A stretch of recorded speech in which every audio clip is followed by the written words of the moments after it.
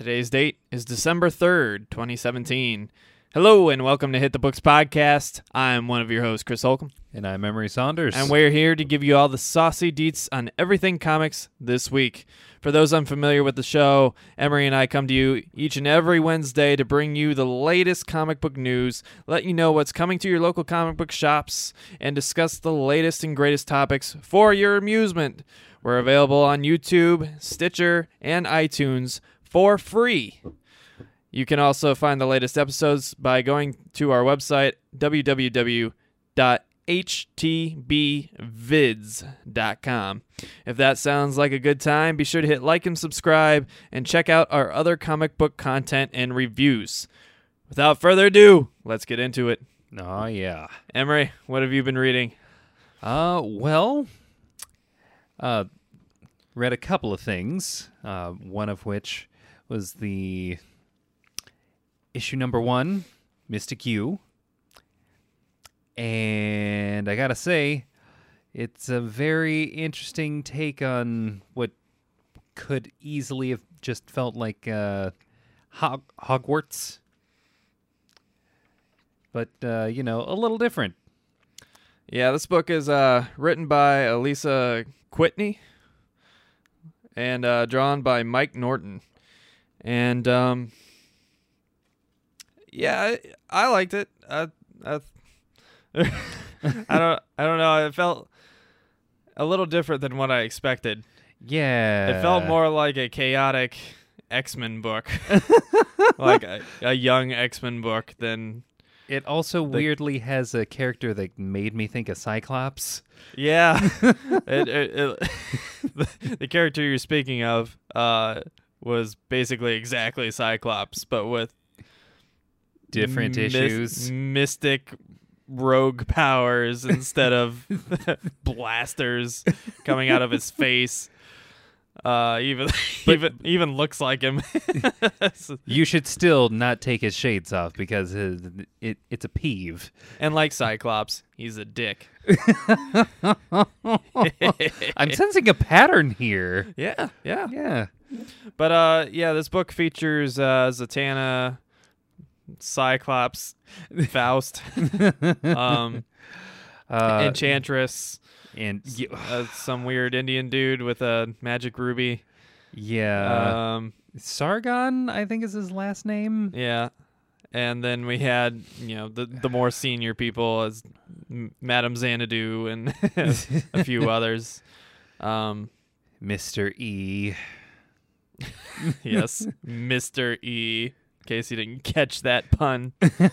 But yeah, it was a good book. God. It was there's an overarching theme that seems to be a little darker in tone, but like the tone for the initial book is very sort of lighthearted, almost Scooby-Doo-esque.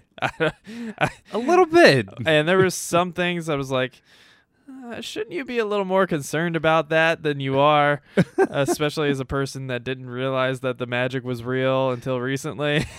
Yeah. There's some parts of the writing that I'm like, ooh, I don't think that's a normal reaction to any of this. And I don't feel like should I say it about her dad? Yeah. All right, it happens in the beginning of the book, in the very beginning, so it's not too much of a spoiler. Right. But she sends her dad to hell on accident. Right. Cursing her dad in backwards English. In her first fit of magical rage.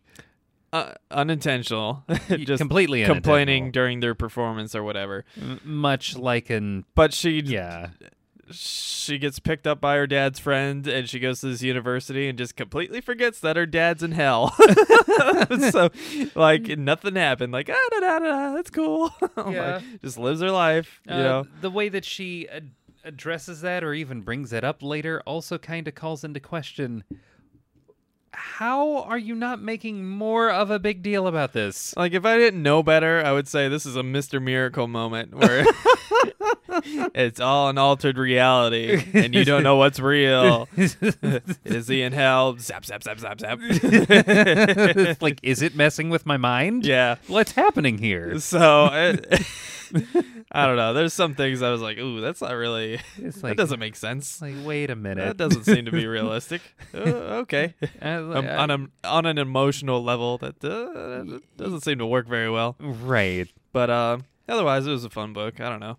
Yeah, I mean, it works as a going to college story, which is basically what this is, apart from the whole, sending your dad to hell on accident thing. I probably won't pick it up again, at least unless I hear something great about it. Because it's a very thick book, which is great, but they also charge you twice the price. So Yeah. it's a $6 book, Points off on like that Doomsday Clock. Yeah. And it's just I don't feel like the quality is quite there. Yeah. For the amount of money they're going to need every month for these releases. Yeah, I think the money issue particularly is the thing that would probably turn me off completely, because that's not a business practice I want to encourage. Now, to be fair, it is a huge book. It's a very thick book, so they are giving you what you're paying for. It's just It's just on a book that started. This is essentially 2 issues in one. Yeah. And for 2 issues to start, that kind of like kind of good, but kind of nonsense. Yeah. I don't know, it's hard for me to commit to it, but the art is nice. There are cool characters and premises in this, and most importantly, they put the barcode on the back. Hey, they're learning. Good job, DC. Yeah. But that's probably because this is going to be a Vertigo title eventually, if I had to guess. Yeah, probably. We'll see how much goes back to Vertigo. So, anything else? Let's see. What else did I read? I read. Still trying to get myself caught up on X-Men, and I found Gold? X-Men Gold. Yes. Specifically the title that brings back Omega Red, and I will break you. does Vidanya. Yeah, different Russian there. Yeah, only a little.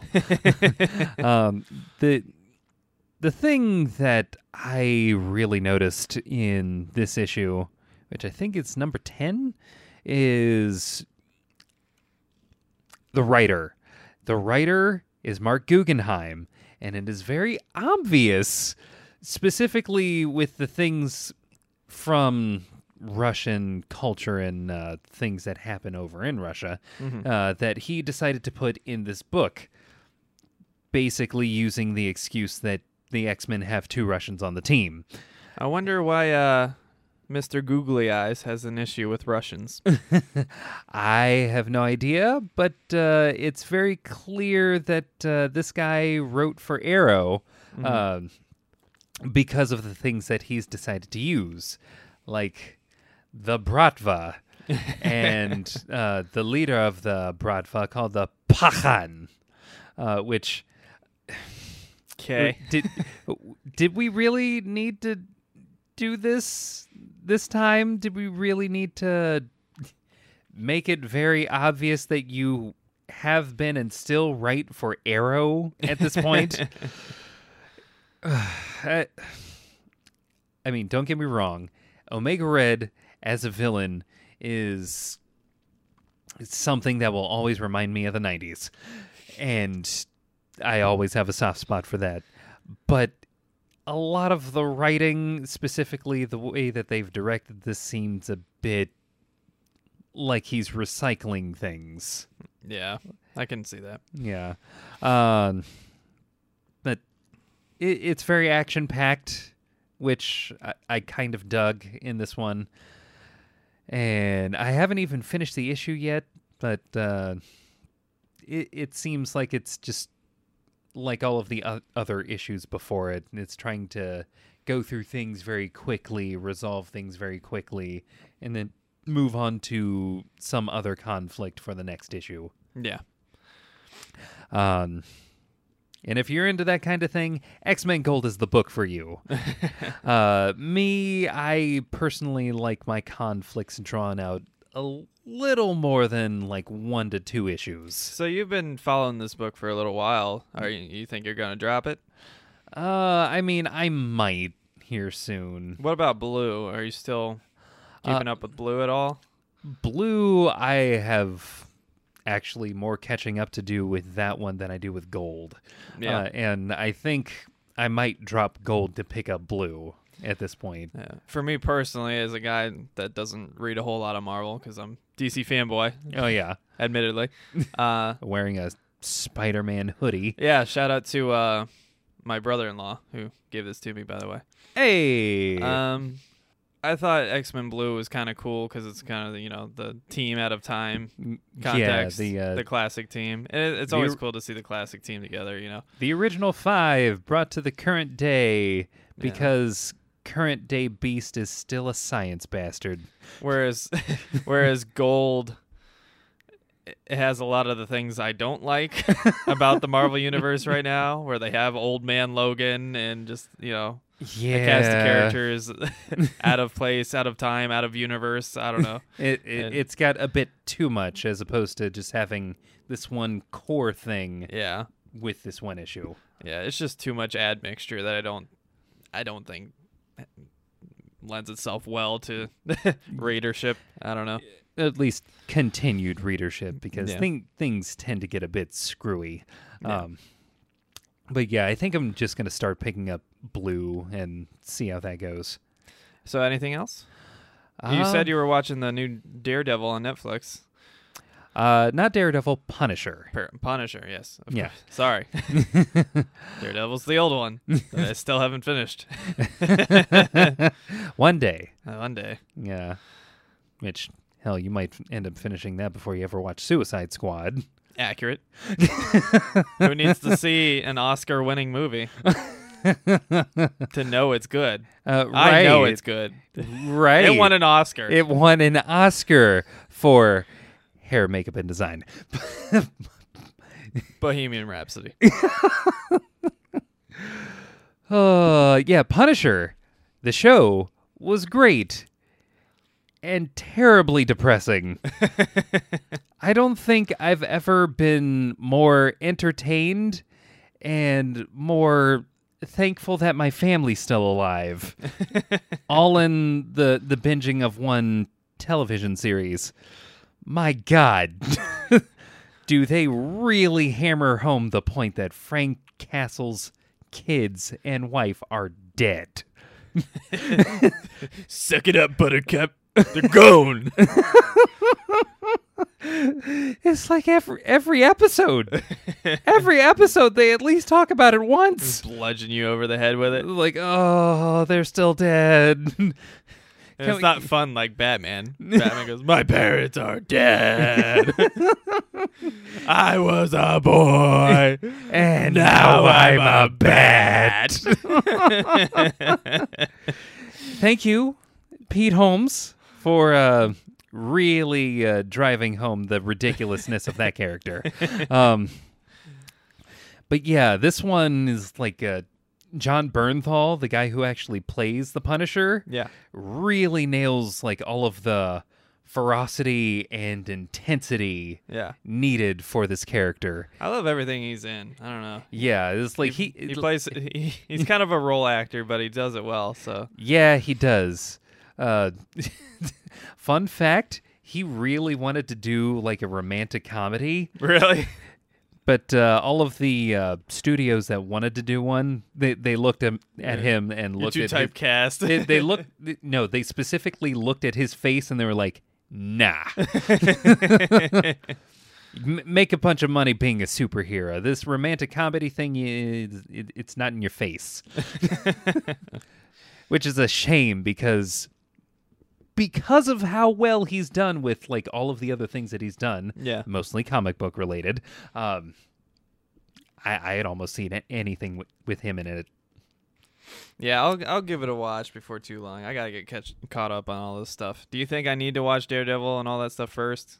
Because quite honestly, I don't care about the other ones.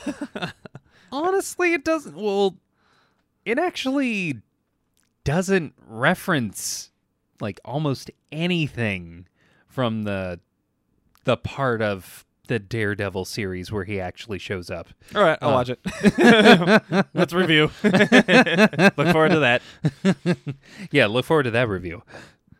Punisher is like top 3 or 4 favorite Marvel characters for me, whereas Daredevil and Jessica Jones and Luke Cage and Iron Fist, I'm like, kind of bottom of the totem pole for me, personally. Yeah, I always had a soft spot for Jessica Jones. I've always been into like Private Eye or detective stories. Yeah. And she really like nails that one, especially with the I'm a private eye with a really fucked up past. I've heard nothing but good things, so eventually I'll get to it. But yeah, that one's skip Iron Fist. We'll see. Yeah, you don't need to watch it. Yeah, that was all I read. What about you? Well, we talked about Mystic U already. I continue to read Lock and Key because it is awesome, and still have yet to pick that up myself. I highly recommend it. There's several volumes out. Oh, buddy. Go read it.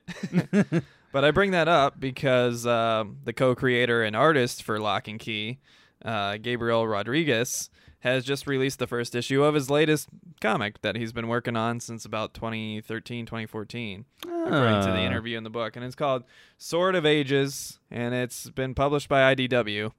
And again, IDW does nothing but variants, so it's hard to tell when they actually release something new. This one's literally labeled issue variant A, even though it's the first printing of the first issue. Oh my god. So just to make things confusing for you. That is how deeply entrenched in variants they are. I think that's something we need to add to our list of comic improvements. Yeah. But they do everything else right. Small label, no barcode, showing the art. This book, Sword of Ages, I'll say the artwork is great from the beginning. All right. You might artwork's good. You might see where I'm going with this. It is a very original-ish idea, but I feel like he took every single sci-fi / fantasy thing he could think of and just ripped them all off at the same time. How? In this book, there are elements of, like The Legend of Zelda, with Mad Max, with, like, I don't know, so many things. Planet of the Apes, and just any kind of martial arts movie you can think of, and just, oh my god, Jurassic Park. Like, everything is in this book in some way, shape, or form. That's already like 3 too many. And it breeds this really kind of nonsensical story to an extent. Even like Jungle Book is the main character is raised by fucking lions. What? So, oh my god. It's what literally is this book? Even Star Trek with the giant squid in space. Or whatever. Jellyfish. Is it too many things? But it's just all over the place, and my problem with it is that none of it is original. It's all just stuff from other creations that have been put in the same world, and the main character isn't particularly likable, and a lot of the elements of the character's origin just conveniently happen, and you're left kind of wondering, like, well, what happened? Like, how did this possibly manifest itself, but yeah, literally everything I just said in there, even Borderlands, the video game, it has strong elements in this book. Like, too many cooks. This is a book where everybody's running around riding beasts and throwing spears, but for some reason this guy has a big futuristic motorcycle that shoots lasers and plasma and What? and they're taking drugs to have psychedelic trips, and there's guardians for like different formations, like the lake and the mountains, and this girl's raised by animals, and there's a slave trade going on, and there's people in the quote Badlands, another ripoff. Oh my god. Everything in this book is a ripoff, and it's so all over the place. It just doesn't make sense.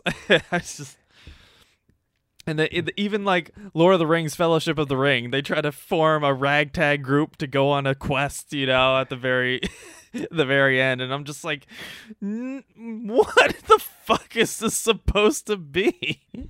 Too many cooks. Yeah. Too many cooks. So I know it takes a lot to make a stew, but god damn. I want to support Gabriel Rodriguez because he does such great work with Lock and Key, specifically as the artist. And he, again, knocks it out of the park with great original art in this book. It's a feast for the eyes, and it is a thick book to start. I don't know if all the books are going to be like this, but this is another $5.99 book that is twice as thick, So it costs a pretty penny. I would say don't get it. Because even though there's a lot of setup, it doesn't look too promising, and it really lacks in originality. It really does feel like some guy who's just a fan of all of these things trying to shove them all together in one book, Yeah, I mean, Ready Player One's already a thing. So that was a little bit of a bummer. But yeah, that pretty much wraps up all the comic book content I've read, which brings me to our latest and greatest segment. Did the content match the drapes? Da da da. Last week we had 2 issues. One we couldn't catch up on. The other one was an annual, so it's a one-off, and we were able to read it very easily. This one being... Let me get the right comic here. This one being Batman Annual number 2 from DC Comics, of course. And this one was created by Tom King and Lee Weeks. Tom King being the writer we're going to shout out today. What did you think, Emery? Manual, my God. I never thought I would ever use the term adorable when it comes to a story about Batman. Yeah. But Tom King, in his ever-burgeoning wisdom, has somehow managed to find a way. Yeah. This book... This book was cute, to say the least. It's nothing you haven't seen before from the whole Batman and Catwoman dynamic.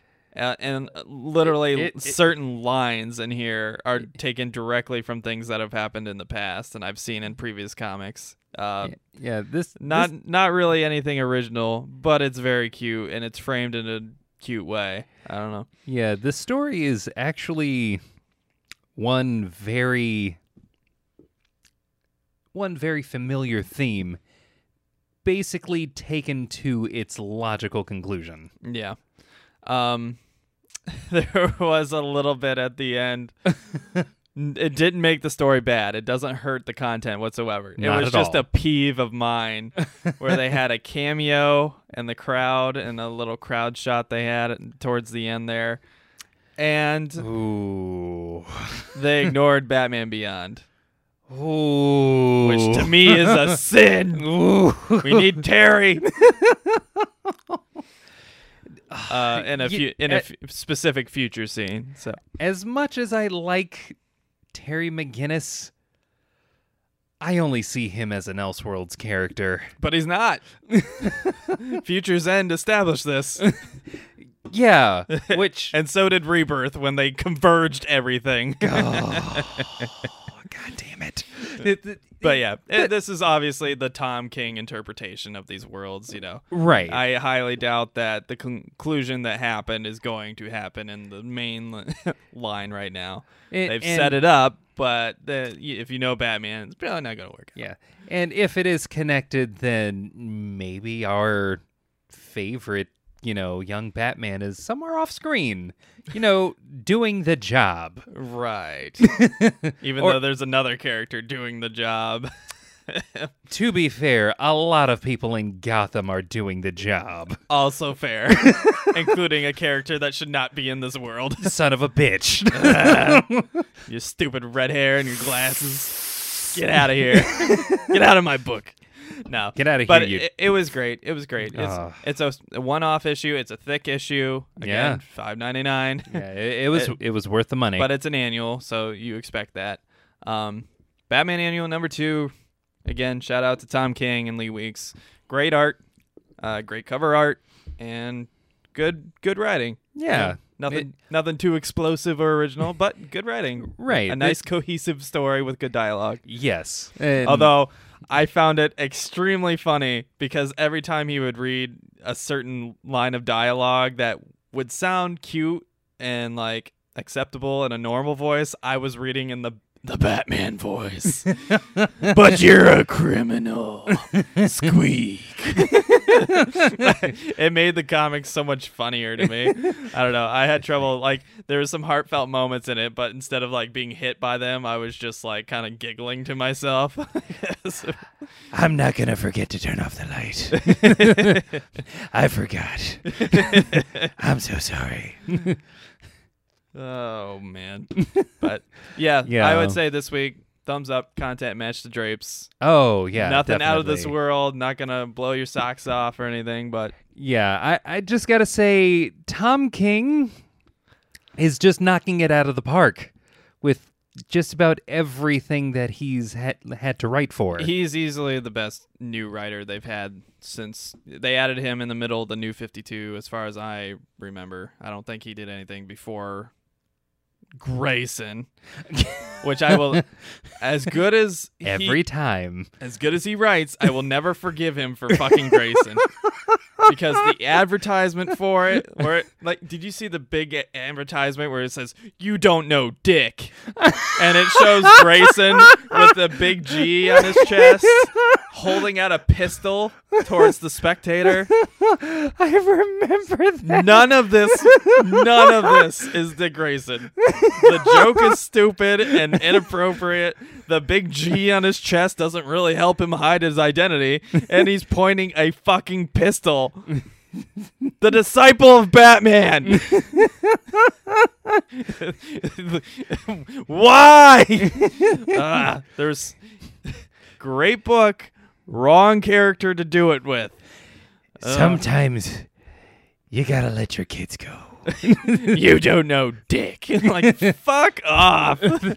It's like, actually, yes, I do. I've known Dick quite... Oh, son of a bitch. I see what you did here. I know Richard Grayson very well, sir. Talking about I don't know Dick. But yeah, other than that, having to use that character for that premise, he's been great. But I suspect it's Jeff Johns' fault that he had to use Dick Grayson, because Jeff Johns wanted to kill Dick Grayson. Oh, and Forever Evil, because Jeff Johns hates Dick Grayson, and I hate Jeff Johns for hating Dick Grayson. Go fuck yourself. Obviously, good writer. He has some good events, some bad events, but he hates Dick Grayson, and I don't know why. I wish he would stop. He keeps trying to ruin and murder and beat the shit out of Dick Grayson.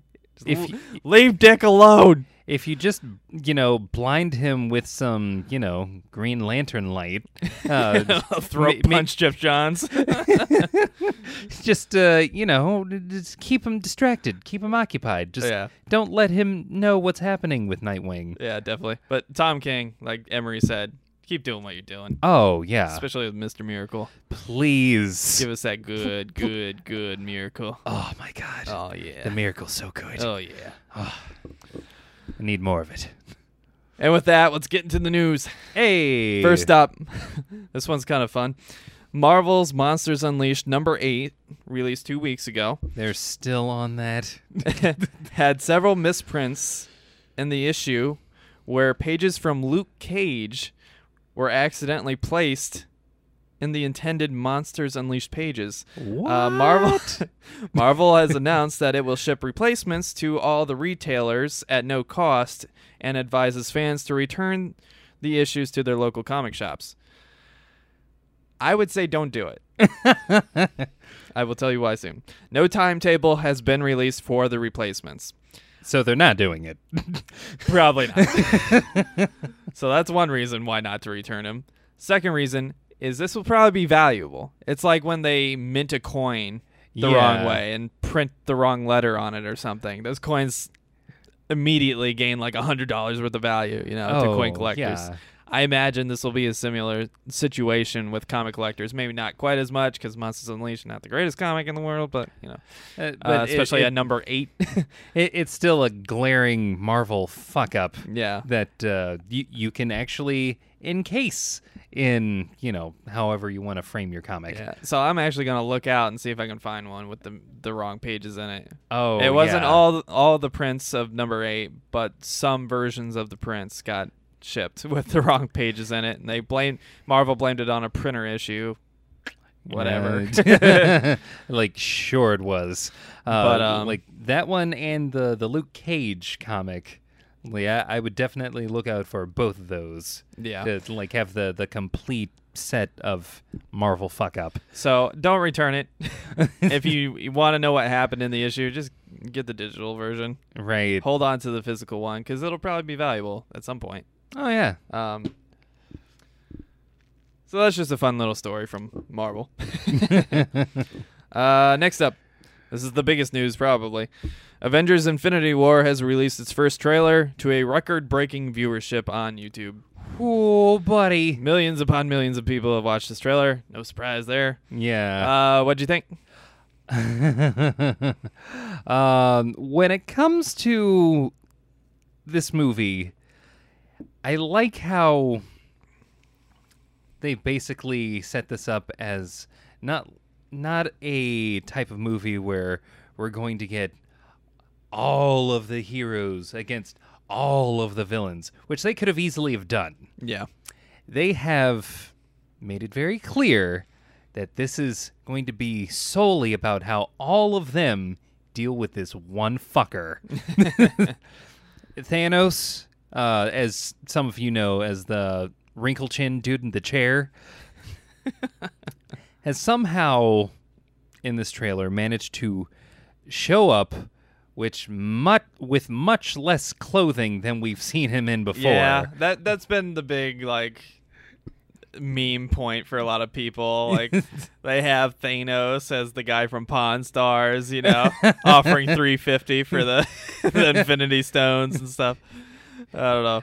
I only got $280. Okay, $295. Deal. Yeah, he really does look like the guy from Pawn Stars though, because he's got the chin that looks like a goatee and the bald head. I don't see why they just didn't give him his armor. Right? Why? There's no. He's a CG blob. You don't. Why does he need to have the CG purple head? Now, here's my thing for that. While everyone who knows Thanos immediately associates him with his iconic look, the weird big gold lined, the helmet that gives him eyebrows and the weird fanned out shoulders. Yeah. That's all very iconic. But I think they went the very logical route of, what the hell would you even need to feel like wearing armor for when you have the most powerful thing in the universe? But that's the thing. He's already worn it. That's true. Every cameo we've seen of him up to this point, he's been wearing it. Yeah, he's worn it every single time. You're about to go into a fight. Why wouldn't you wear it? There's no reason not to wear it. Oh, well, maybe there's one reason. He doesn't see it as a fight. But come on, that's so stupid. I mean, yeah. Him sitting in his fucking throne by himself, doing nothing but floating through space. He feels the need to wear the helmet, but he takes it off for the fight. That's stupid. Come on. Doesn't make any sense. I think it was just they didn't want to animate it. That's a heavy dose of CG. It's cheaper not to do it. We're already paying all these fucking actors for this movie. Let's make it a little cheaper on ourselves. Don't wear the helmet. Now He has the gauntlet on well, during this scene, but he doesn't have the fucking helmet or the armor. Well, I mean, here's the thing with that, though. He's already just a CGI monster. Why not, since it's all going to be CGI, not just have that a part of the model that they already have? Because when you have the armor on, it allows the viewer to go, oh, it's shiny because it's armor. When you don't have armor and the CG is just skin, and it's very early pre-production CG in the trailer, because the movie's not going to release for a while, it looks like butt. And Thanos looks like shit in this trailer. I don't know. That's just my opinion. I think his CG looks just as bad as the Justice League trailer CG did. And it's pretty much on par. Like, I especially mean, with the helmet, you can hide a lot. yeah, You can hide a lot with shiny things. that's true. That is very true. Unless there's a narrative reason, like somebody punched him hard enough to knock his helmet off or something. Fine, that's cool. But why did you feature the ugly, like hard to convince, CG where there's that uncanny valley where you're like, oh, that looks like a blob. Yeah, and I mean, that's a weird wet blob of a head. It's the same issue with Steppenwolf in the Justice League. But he wears a helmet, But- so it hides a lot. yeah, They don't have to animate a big, bald, shiny head of flesh. It's just With all a of its little bit of his wrinkles and face, whatnot. and then a big, gaudy helmet that you can convince audiences is metallic. I don't know. yeah, Small gripe, not a big deal, but I don't know. yeah. It's a gripe that's going It's to a get valid gripe, I think. Yeah, it's a gripe that's honestly, once the movie actually comes out, is going to be lost in the sea of, oh my god, they're all together in one movie. Yeah. Holy shit. Now, I'm just gonna shoot my opinion out there. Of all of the trailers from the Marvel Cinematic Universe that I've seen, for me, honestly, even though I expected it to be like the most hype worthy, like over the top, maybe it's just because I had high expectations, but this was like probably the weakest trailer from them I've seen.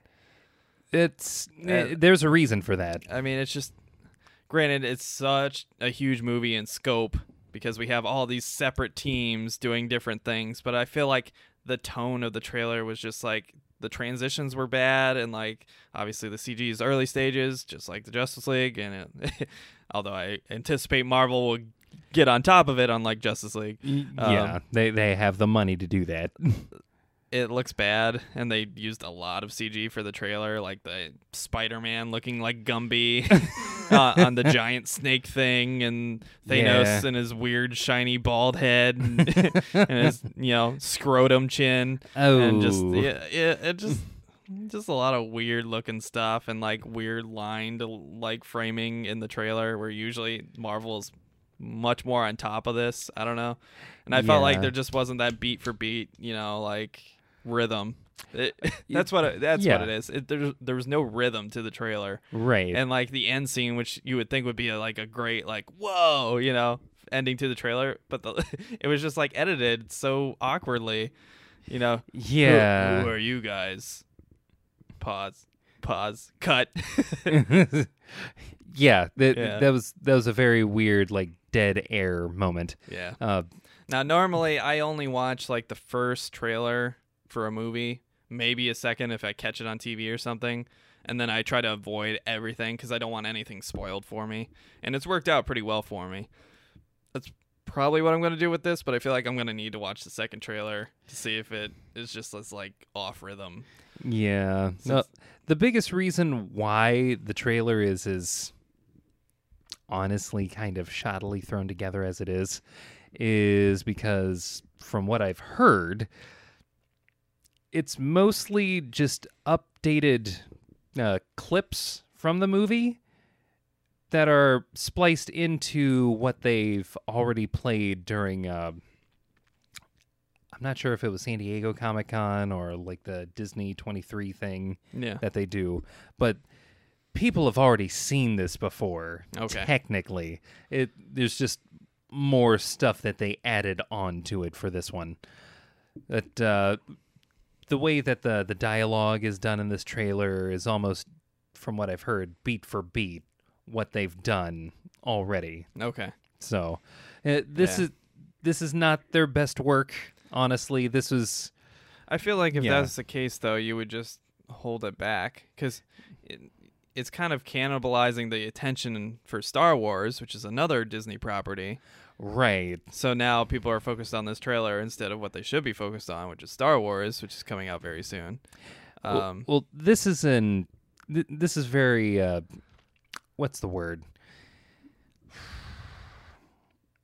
It's very evident that through their cannibalizing of the attention that they honestly they've kind of assumed with Star Wars that people are just going to show up. Yeah, Like, but shouldn't they assume that with Avengers too and just hold the trailer? Doesn't that make sense to wait until you have a really well-made trailer? Yeah. People are going. You don't have to advertise it a year ahead of time, you know? You're not wrong with that. Hold your load. It's like Premature cinematography here. All over the screen. Just exploding all over the screen. My explanation for this is there were two shots that they wanted everyone to see. Team Brains versus Team Gains? You damn right. Yeah. I did not create this, by the way. This came from a Podcast Beyond Facebook thread that somebody made a meme for, which I'll post here. Yeah. I would give credit to the person, but it got passed through several hands, and I have no idea who was the original. But Yeah. With that said, very funny. That was very well put together. Whoever did it. And not wrong.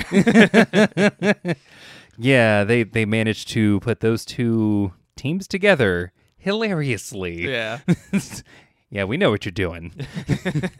But yeah, that is, in my mind and in my honest opinion, what the people who were behind this trailer really wanted to put out there were those shots. Yeah. I don't know. I feel like it would have been a lot better if they had made it like a bonus to going to Star Wars. Like, They should have done that. without premiering it, without telling anybody, like for the first week of the release of Star Wars, because that's when the majority of people are going to see it initially. Yeah. Have that trailer as the first thing you see before the movie. Like trailer. Oh, what's this? Oh, yeah. What's this? I would have Blow your brains movie. It's like, And so you have that initial great feeling going straight into Star Yeah. Wars, the effect of that would have been monumental. Yeah. So someone needs to contact their marketing department, get their shit together. Yeah. Because that was a miss. That was a big fucking miss. wasted opportunity. You could have man. made that great for everybody. Oh. People will remember that for 20 years. Right? They wouldn't forget something like that. So It's like, oh, it's a shame. Yeah. I'd say put it at the premiere, then a week or two later, show it on YouTube, for anybody who didn't see it. Right. Because whatever. Yeah, that would have been the fucking talk of the town. But Of yeah. every town. But yeah, anything else to add about the trailer? Hopefully the next one's better. I'm sure the movie will be great, but yeah. I mean, yeah, it's going to. They just this was not the best way they could have sold this. For sure. Next up, the first images of Brenton Thwaites. Twits. Twite like a tiger. As Dick Grayson's Robin in the DC Digital streaming app show Titans has been released. What do you think? I gotta say, I really like this Robin costume. I thought it looked awesome. Yeah. I thought it looked really good. I'd say the domino mask looks a little weird. It looks like somebody cut really, really thin rubber and just slapped it on his face. And it's like, oh, that looks awkward. Turn your head. Turn your head to the side so they can't tell. Yeah. Honestly, I thought it was small. Yeah. Phrasing. Dick is small. Easy joke. Enough dick jokes for one podcast. For one podcast episode. Yeah. But I thought it looked great. Yeah. Now, one thing that worries me is I thought he was supposed to be Nightwing. Maybe this is a flashback Robin or something, but That's what I'm it assuming. was advertised that he was going to be exclusively Nightwing for Titans, and Yeah. For some reason, it seems like they're going to, as with a lot of DC TV, Arrow, I'm looking at you, flashbacks are going to happen to kind of flesh out this character. And Yeah. it's like, oh, for those who aren't like initiated or have literally been living under a rock for the last 75 years, we need to explain who Robin is. so I don't know. I thought it looked awesome. Again, they're sending this show to die on their exclusive streaming app, Oh. and it breaks my heart because it looks like they're doing everything right. They're getting a great cast. The suits look great. They're not CG. Yeah. They're doing everything I want. Except for the Except for- one except for thing it's that would putting it- actually make this show last. Just like Star Trek Discovery, man. Oh. They're killing that show by making it exclusive to that stupid CBS app. Oh. Stop it.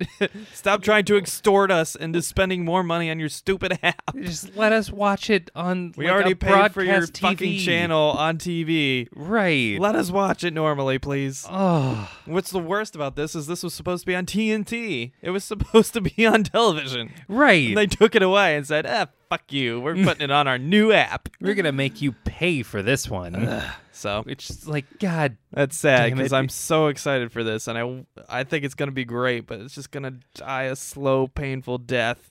And you know what's going to hurt the most? Actually having to pay for it just to watch this show. Because you know we're going to have to review it. And along with our adult Harley Quinn. Great. Oh my God. Next up, a trailer for the Batman Ninja digital anime from Japan has been released. Oh, sweet. Is Batman a ninja in this one? No, he's a fucking samurai. What? How did... So this is from Japan, by the way. I don't know if the English translation was just bad, but they made Batman, who in the comics and the movies is basically a ninja, trained by ninjas, a samurai. Japan, you had one job. Gave it the title Batman Ninja. What? I don't think I've ever been more angry at someone making me so goddamn confused. Now, if you've seen this trailer, go check it out. It has a cool stylish element to it, but it's that digital animation where all the animations look just really weird and frame by frame. It feels like it's going really slow frame by frame. Oh. It's like something recorded in 30 frames per second and then it's broadcast in 24. So it just looks jerky and slow. That's weird. And that's just all this digital animation nowadays. They're trying to get it as close to real animation as possible, but they're failing because it's just this weird PlayStation 2 graphic looking, Oh, I don't know. Not that. And then they have the weird samurai aesthetic in a ninja series, where Joker and Batman are both samurais, and they have Robin as a kid but bald with that samurai pattern. Wait, but why though? Reasons. I don't know. And then the people that actually are ninjas, Nightwing and I'm guessing Tim Drake Robin, for reasons. And trained by a samurai. What? Because reasons. Because and this they have works, right? and they're in the feudal era of Japan. But at some point they get mechs because it looked cool. I was like, all right, I can kind of get past the animation and the weird quirks and the weird, stupid title that's not accurate. But then they start showing mechs and jets and stuff. And I'm like, Because Japan? what is going on in this stupid thing?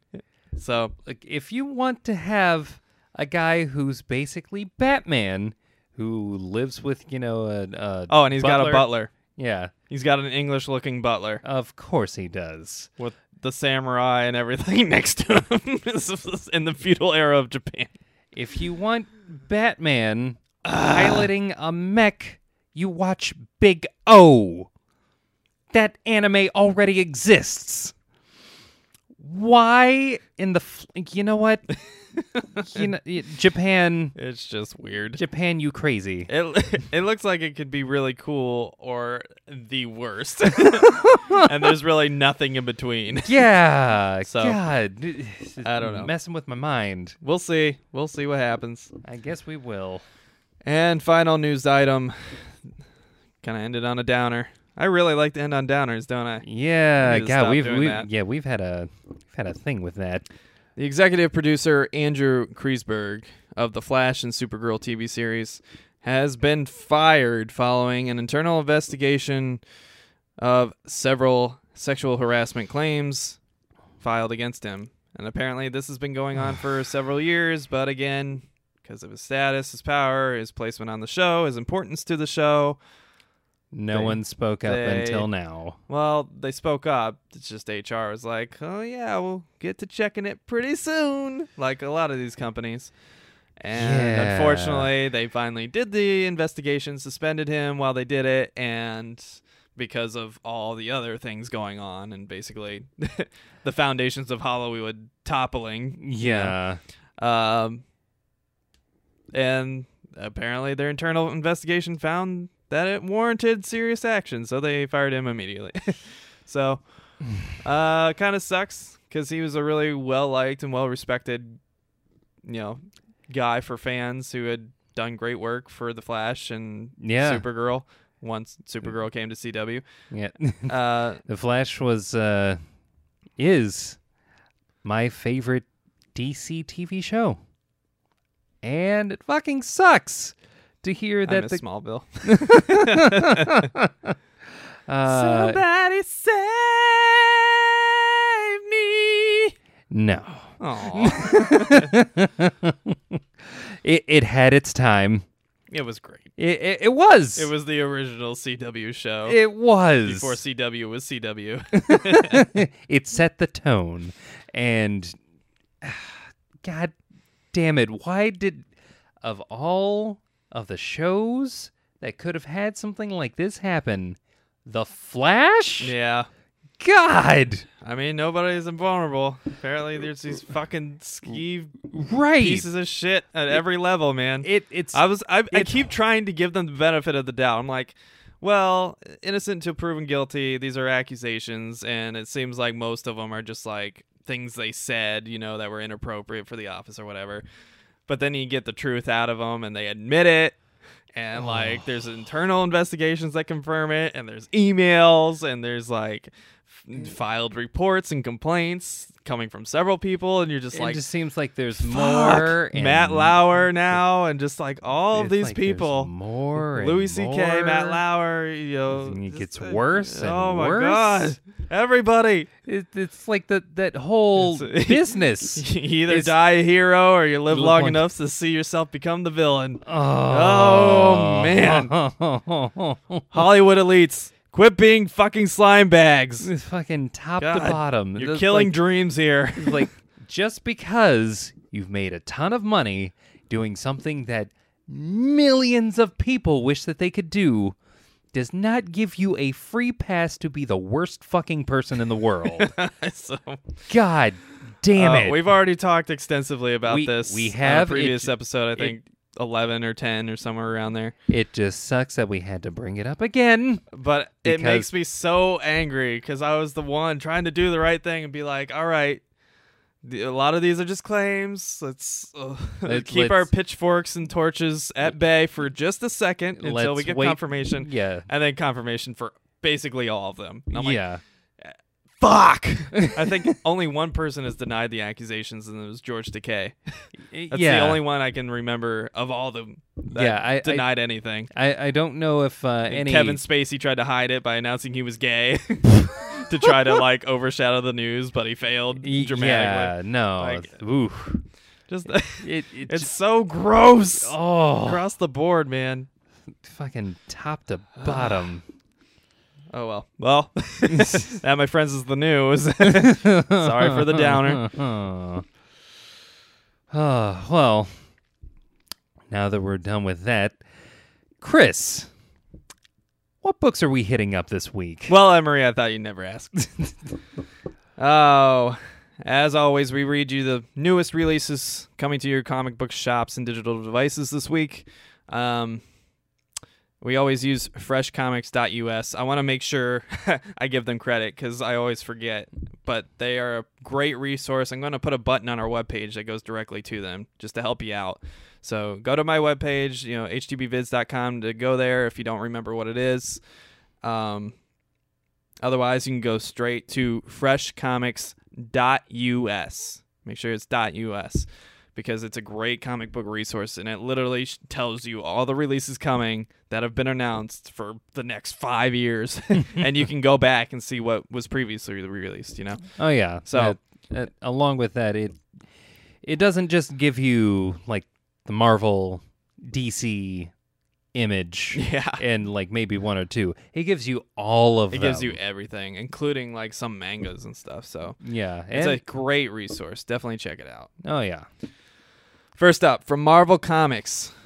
Now, I want to say we have a lot of great covers this week. So when we do our covers and variant covers of the week segment, there was some tough competition, unlike last week. Last week was a very light week, I think, because of Thanksgiving and stuff. Yeah. But it was just a lot of annuals and nonsense comics and variants. This week, there's a lot of great comics out. Yeah. And a lot of great covers to go along with it. So this is quite the switch. Shout out to this week, because it was a very strong week. First up, from Marvel Comics, we have Astonishing X-Men number 6. We have Avengers number 674. Another cool comic cover for both of those. We have Black Bolt number 8. We have Captain America number 696. Wait a minute. Notice he's getting shot. Captain America's not bulletproof. And he's defending himself with a sword? What? I think maybe we might have forgotten something, guys. Yeah, there's some inconsistencies going on here. Only a little. Next up, we have Doctor Strange, number 382. Another cool cover. We have Guardians of the Galaxy, number 148. We have Gwenpool, number 23. We have Hawkeye, number 13. Another cool cover. Oh, yeah. We have Iceman, number 8. We have Inhumans, Once and Future Kings, number 5. We have Iron Fist, number 75. Couldn't give a shit about Iron Fist. Cool cover. We have Spider-Man, number 235. We have Spirits of Vengeance, number 3. We have Star Wars, Darth Vader, number 9. We have The Amazing Spider-Man Cross Venom, Venom Inc. Alpha, number 1. We have X-Men Gold, number 17. And I just want to say, I apologize, folks, if any outside shouting or anything is going on. OSU just won the Big Ten championship, and yes, they did. And the Buckeyes are going crazy around us because we're in Columbus, Ohio. Woo! Woo! Next up, DC Comics. We have Bane Conquest, number 8. We have Batman, number 36. We have Batman Cross Teenage Mutant Ninja Turtles 2, number 1. Oh, wait a minute. Had a And it- secret of the use. And based on the cover, I think Donatello's going to get broken by Bane. Because that is a very terrified looking Donatello, and that is a very angry looking Bane. To be fair, Bane always looks angry and always has to break someone. And it might be Donatello this time. Now, if you haven't read the first Batman Ninja Turtles. Ninja Turtles crossover, it was great. It was a lot of fun. I have all the issues. Love the art. Fun story. It's very well done. It's worth picking up. I'll probably pick up that first issue just to see what it's like. If it's as good as the other one. Next up, we got a big release book we carry on about all the time. Yeah. We have Batman White Knight #3. Ooh. Woo! Oh, yeah. They're riding this train all the way to the end. Sean Murphy. Yeah. That one from Sean Murphy. So, and it has a cool variant to go along with it. Oh, With, yeah. The my double- favorite surprise about the first issue was the first issue or the second issue? That was the second issue. Second issue, yeah. Yeah. My favorite surprise about the second issue is the variant. Next up, we have Black Lightning, Cold Dead Hands, #2. Get it? Because he's black. I swear to God. We talked about this. Just call him Lightning. Not just that, but I really want someone in that comic, like just as part of the dialogue, to say, you know, for a guy named Black Lightning, your lightning is actually very white. Your costume is very blue. Literally nothing is black about you Except for your face. your skin. Yeah. Like, and that's a brown. I think we need to update that name, DC. Yeah. Let's bring it to the 21st century. Yeah, like, didn't we call him Vulcan for a while? Fuck it, I'll call him Static Shock. I don't care. Please bring back Static Shock. Woo! Whoa! Next up, Bombshells United, #7. We have Cyborg, #19. Seeming to not be able to take a bullet. He's made of metal. I think they forgot how Cyborg works. We have DC Universe Holiday Special 2017, #1. Hey. We have Dastardly and Muttley, #4. We have Deadman, #2. We have Deathstroke, #26. We have Green Arrow, #35. Another great cover. We have Green Lanterns, #36. We have Harley and Ivy Meet Betty and Veronica, #3. We have Injustice 2, #15. We have Justice League, #34. We have Nightwing, #34. This time getting his ass kicked by nature. Because every cover of Nightwing has to have him getting killed, murdered, or getting his ass kicked. I mean, it's Because obvious. Jeff Johns hates Nightwing. Jeff Johns thinks that Nightwing is unnatural. That's what this is. Birds. Every other hero in comic cover gets a fun, like, heroic cover or something, posing, whatever. Nightwing, every single cover, getting his ass kicked. He has to die. Stop it. Next up, we have Superman, #36. And to round things out for DC, we have The Jetsons, #2. Forgot that was a thing. From Image Comics, we have Black Cloud, #6. We have Extremity, #9. We have Mirror, #9. We have Moonstruck, #4. We have #1 with a Bullet, #2. It's a book we talked about, I think, 2 episodes ago. Yeah.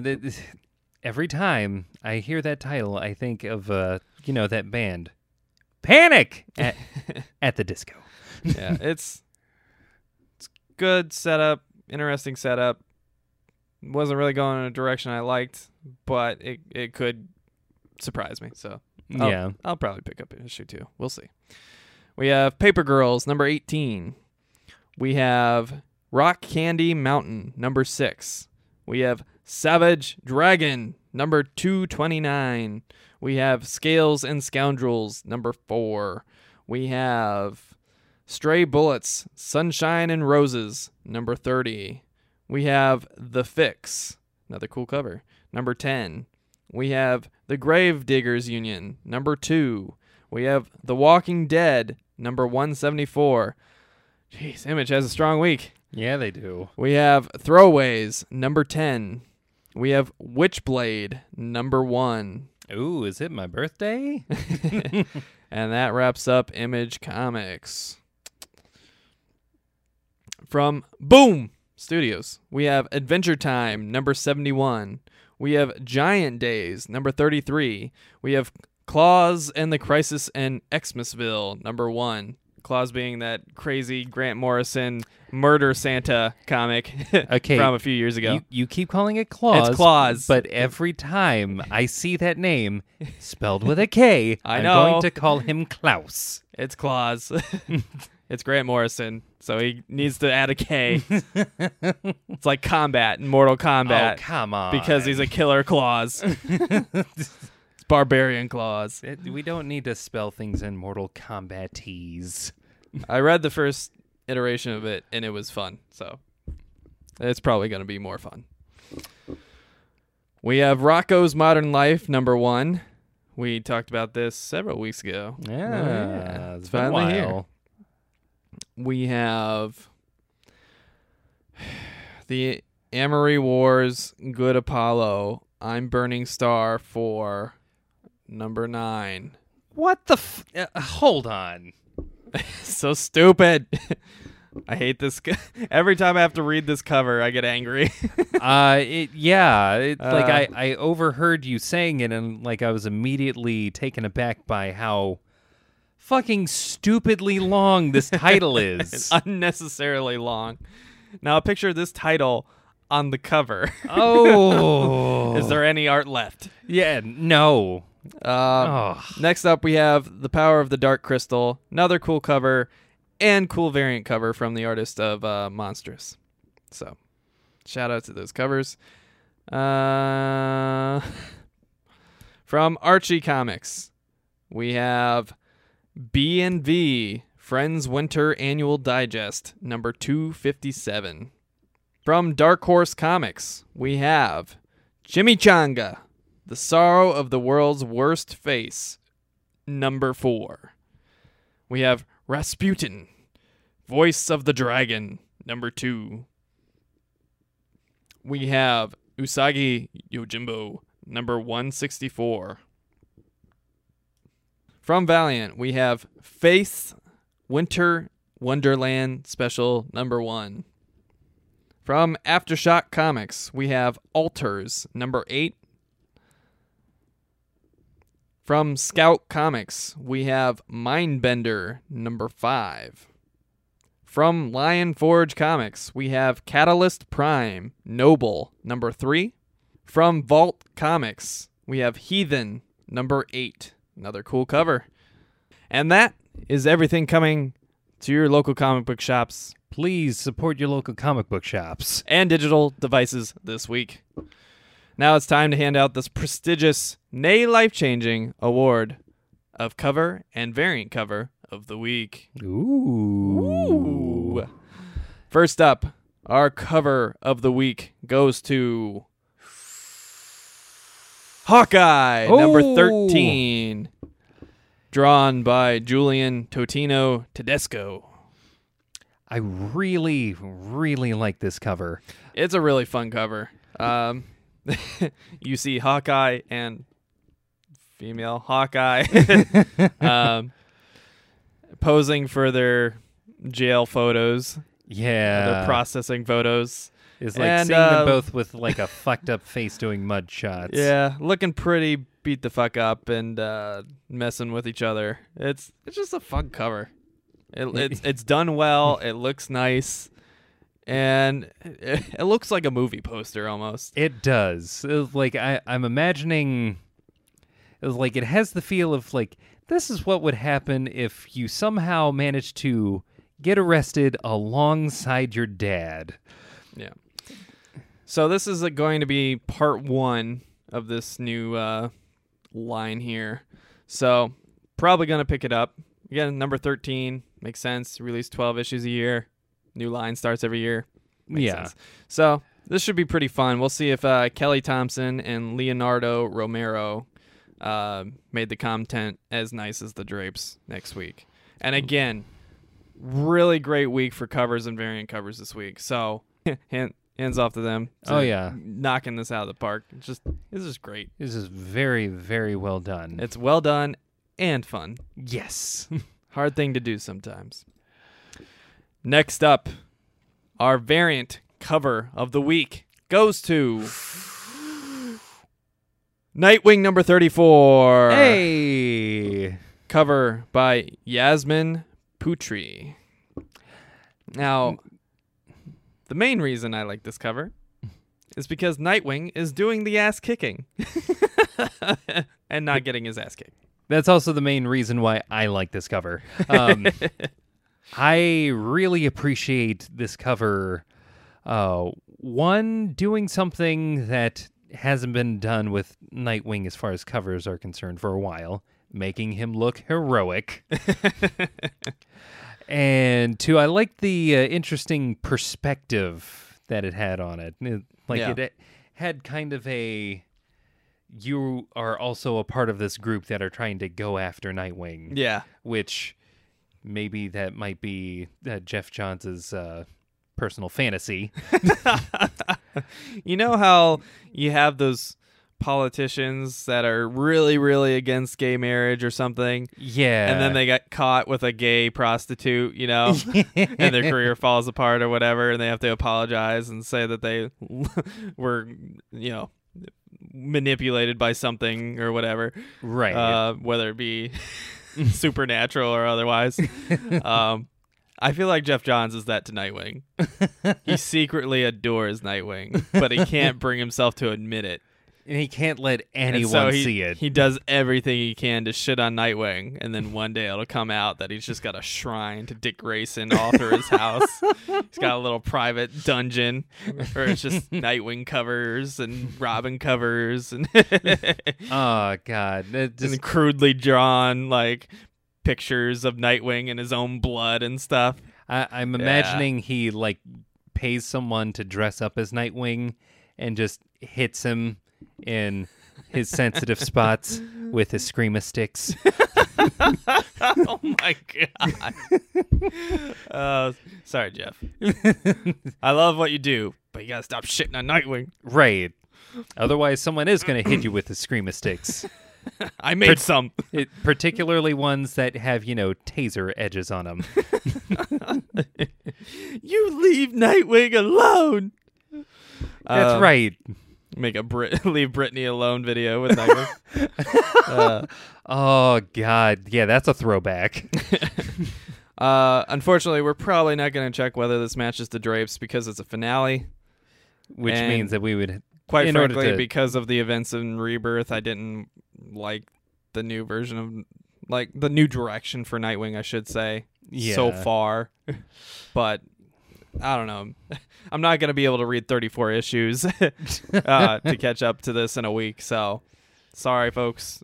I'll try to get up to it because, let's face it, I love Nightwing. I'm going to read it anyway. So right.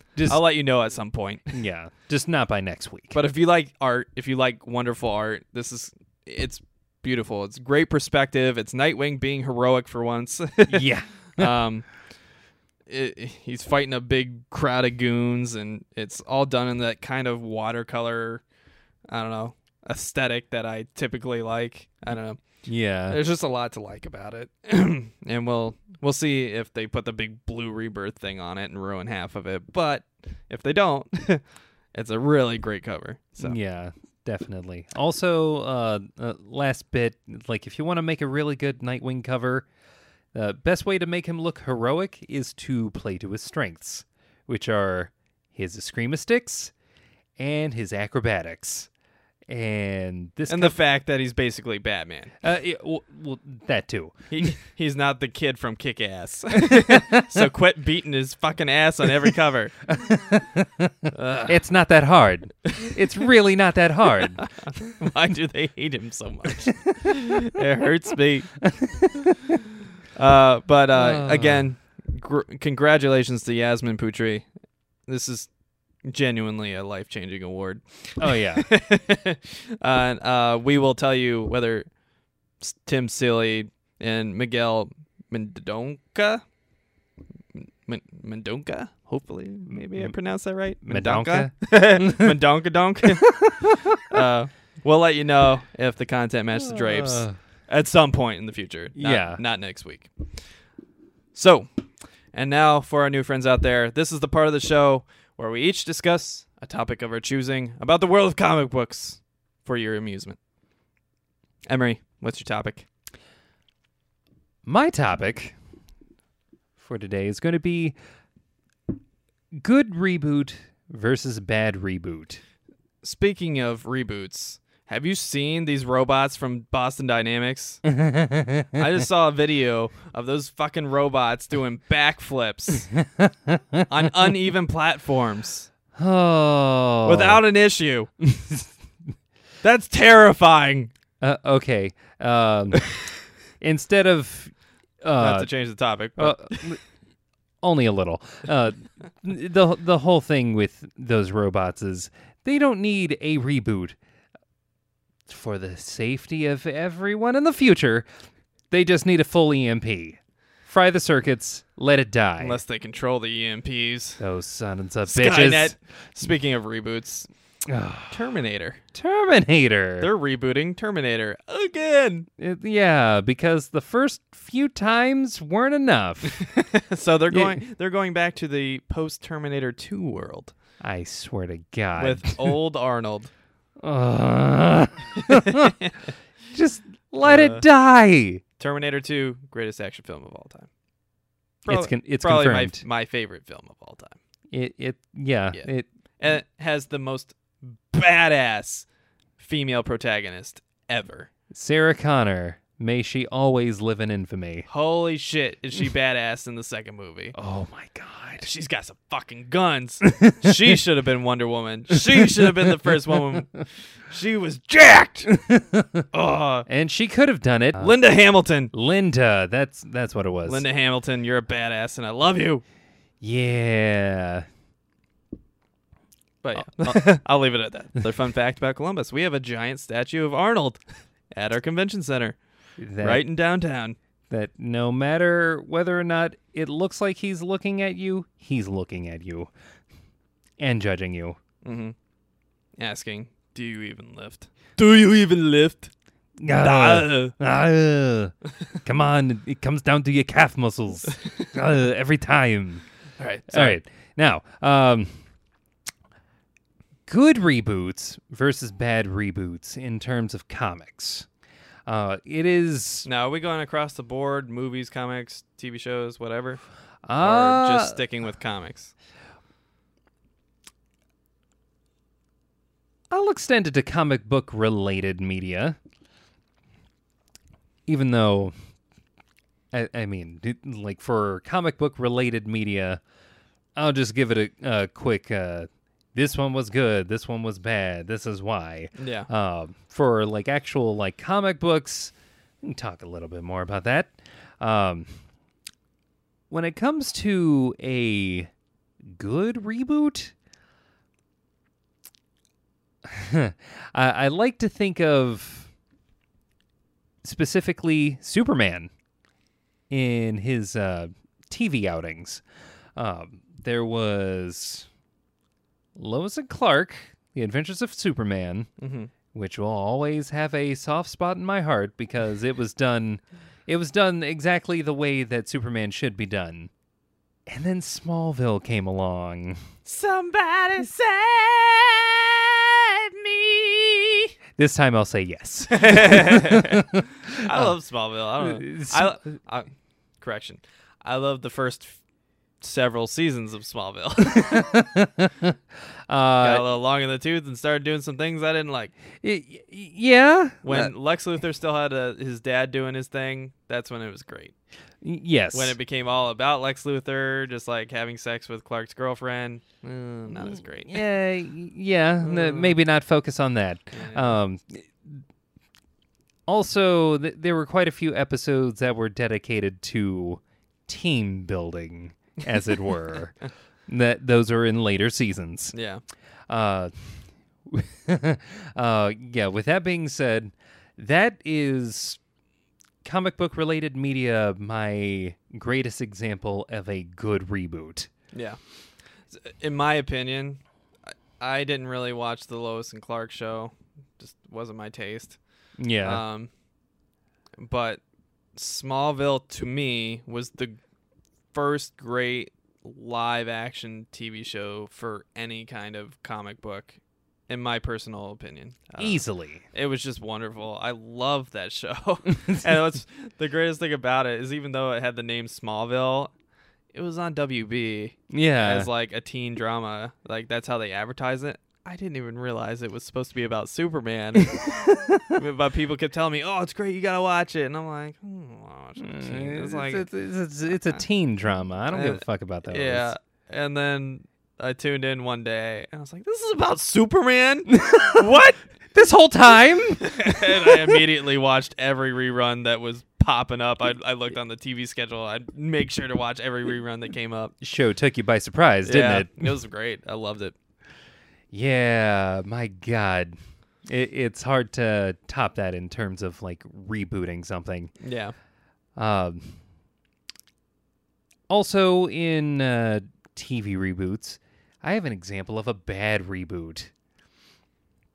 And this, unfortunately, happened on what is still currently my favorite DC TV show, The Flash.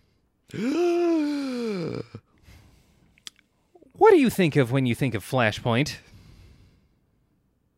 Big, life-changing, time-altering event with big battles and murder and fucking devil bat. Oh, yeah. Thomas Wayne. Papa Bat with a sword. Hell yeah. 2 pistols. Yeah. Basically, all of the good shit that you mentioned was completely missing from the TV's rendition of this. And the fucking badass war between Aquaman and Wonder Woman. Oh, yeah. Oh, yeah. So metal. Yeah, I want that shit. Yeah. And I didn't get it. Unfortunately, I feel like Flashpoint was wrapped up in like one episode. that's because it was. That's because it was. Yeah. That, I think, was probably the biggest mistake they have ever made with that show.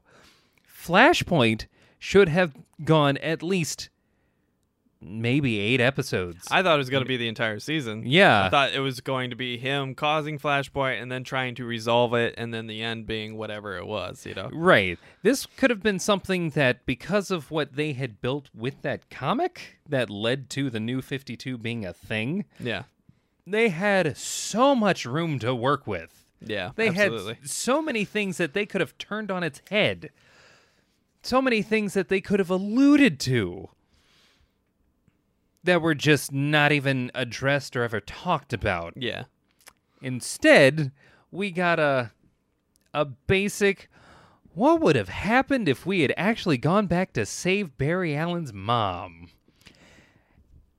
He lives a regular life, kind of.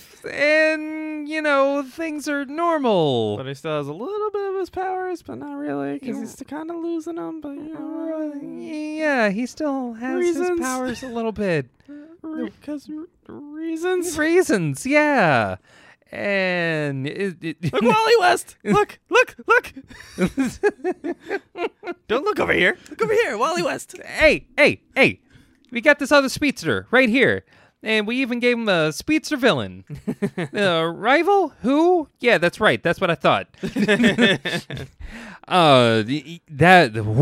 Does that really count as a reboot, though? I feel like it was just like a saga for the same show, which is a great show. So I mean, it's a great show, but technically it counts because that, for at least one episode, completely resets that entire universe. Fortunately, we got back to show as regularly scheduled Yeah. by the second episode because, God.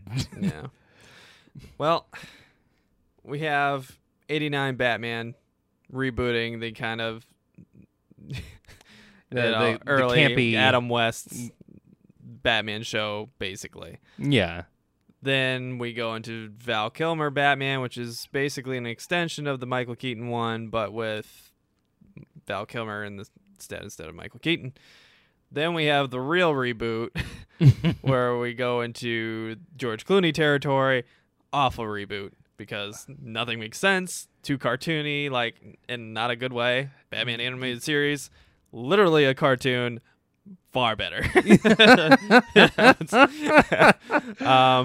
Oh, wow. Yeah, you're not wrong. Then you have the Nolanverse next, Yeah. and Nolanverse again, another reboot, but this time done in a very kind of original way for superhero movies, but a great way. Oh, yeah. Probably the greatest way. This kind of set the tone, which, fun fact, Christopher Nolan had that idea back in the 90s. Really? Yeah. And he only got to do it like so long after that because, like, one, Schumacher and crew fucked that up. Yeah. But two, his greatest regret was never getting the chance to do that earlier and then going to see the movie X-Men and then saying to people, that was my idea. Make him dark. Yeah. But then you have the kind of mixed bag with, to say the least, with the Snyderverse. Superman. You have the big iconic Superman of the 70s, 80s. With Chris Reeves, and then you go into Man of Steel, basically. I mean, there's the one, Brandon Routh? Yeah. Is that his name? Routh, whatever. Yeah. He was- Superman Returns. He was in the middle. He was an okay Superman, but that movie was terrible. Not his fault, but the movie itself was terrible. Yeah. There is such a thing as homaging too much. Yeah.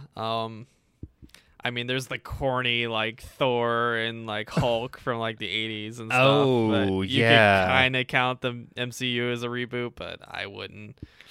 Yeah. Hulk is probably the most egregious of reboots Oh. because they kind of keep him in the same universe, but kind of don't. Yeah, no. They kind of ignore some details, and then they kind of don't.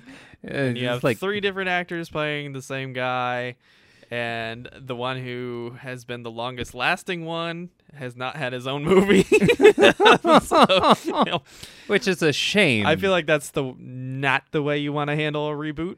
Yeah, no. For sure. That was bad.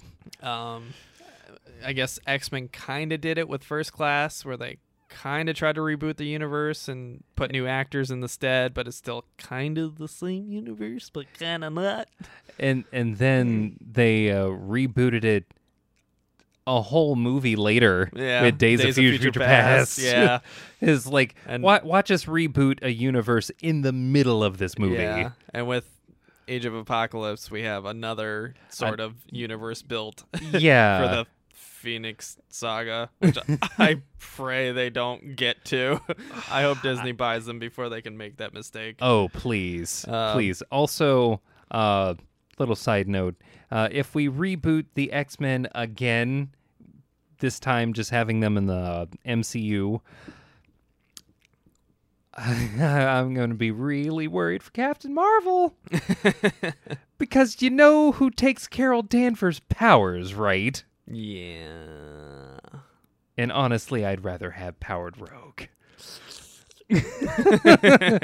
If you give me a rogue that has super strength and flying versus just having Captain Marvel who can do that, I'm going to take Rogue every time. See, the X-Men movies has the emo Rogue before she physically molests Captain Marvel.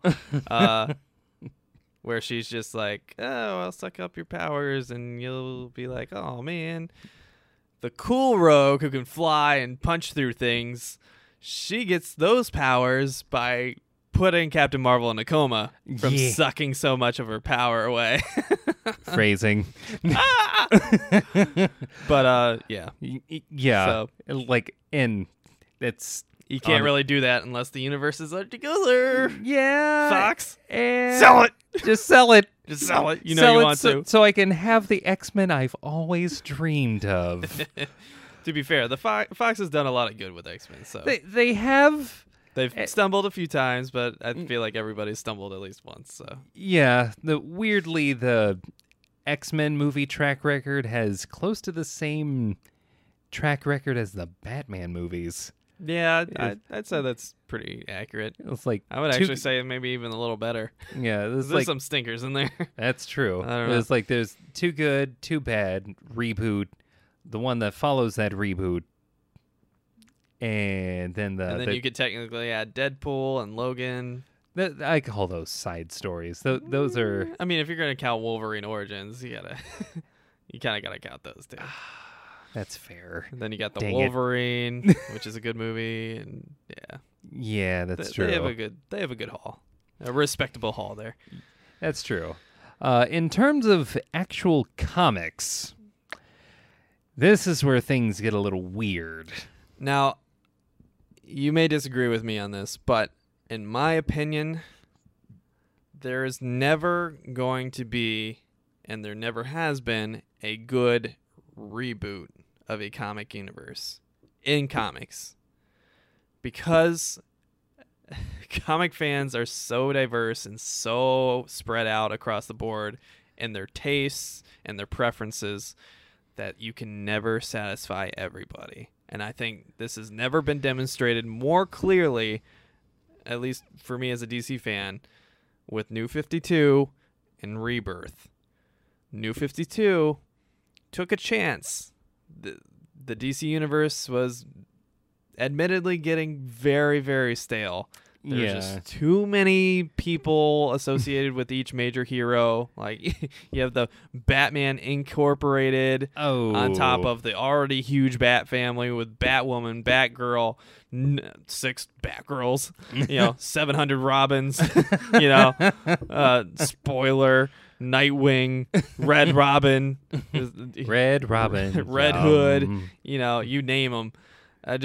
Then all the Superman characters, Superboy, Crypto, Supergirl, the fucking dog. Superwoman, Power Girl, the fucking dogs.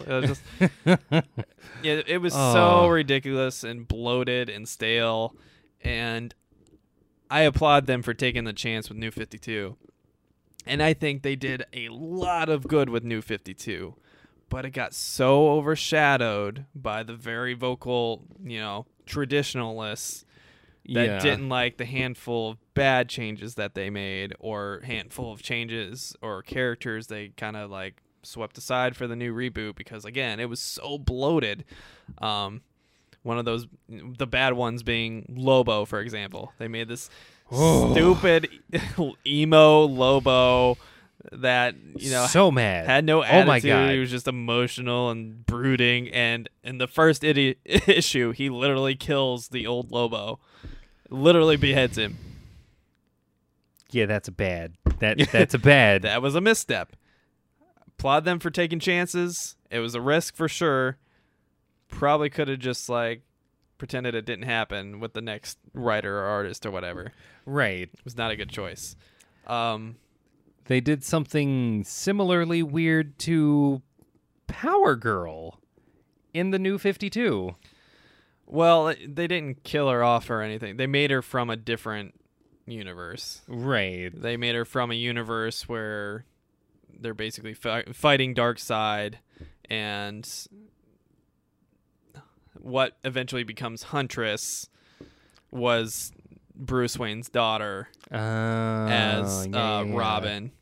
And they basically fly into a blown up boom tube, which puts them in a different dimension, and they take on new identities. And the new identities they take, where they used to be Supergirl and Robin, they took on the identities of Huntress and Power Girl, because those characters already exist.